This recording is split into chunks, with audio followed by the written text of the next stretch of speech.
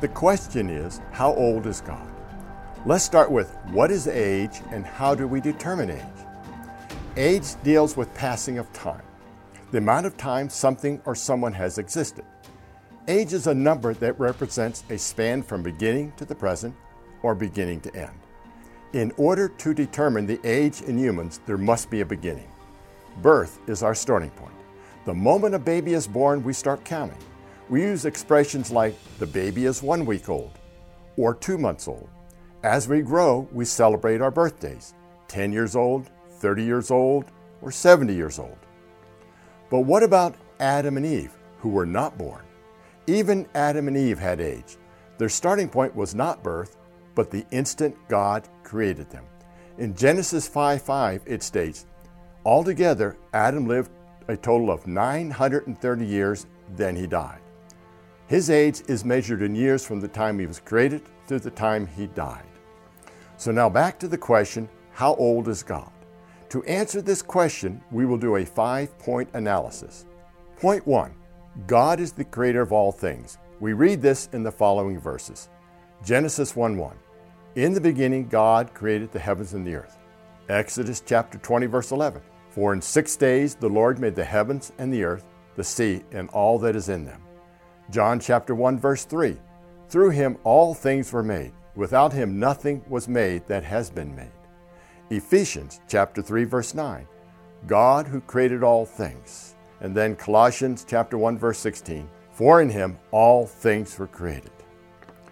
Point 2, the very first verse of the Bible, Genesis 1:1, establishes the beginning of time. This is not talking about God's beginning, but the beginning of space, time, and matter. This means God existed before time. Point 3, God is not bound by time. He exists outside of time. The Bible is clear that God has always existed. We see this in the following verses.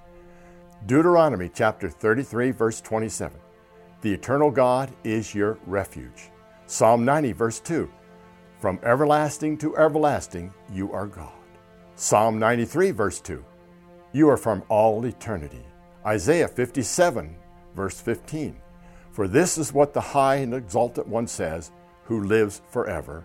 And then Revelation chapter 10 verse 6, and he swore by him who lives forever and ever, who created the heavens and all that is in them. Point 4, God had no beginning, therefore we cannot measure his age. We live in the present.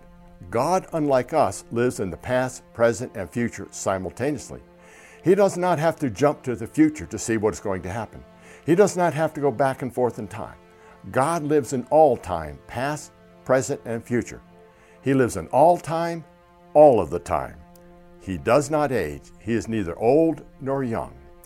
In Isaiah chapter 40 verse 28, it states, do you not know? Have you not heard?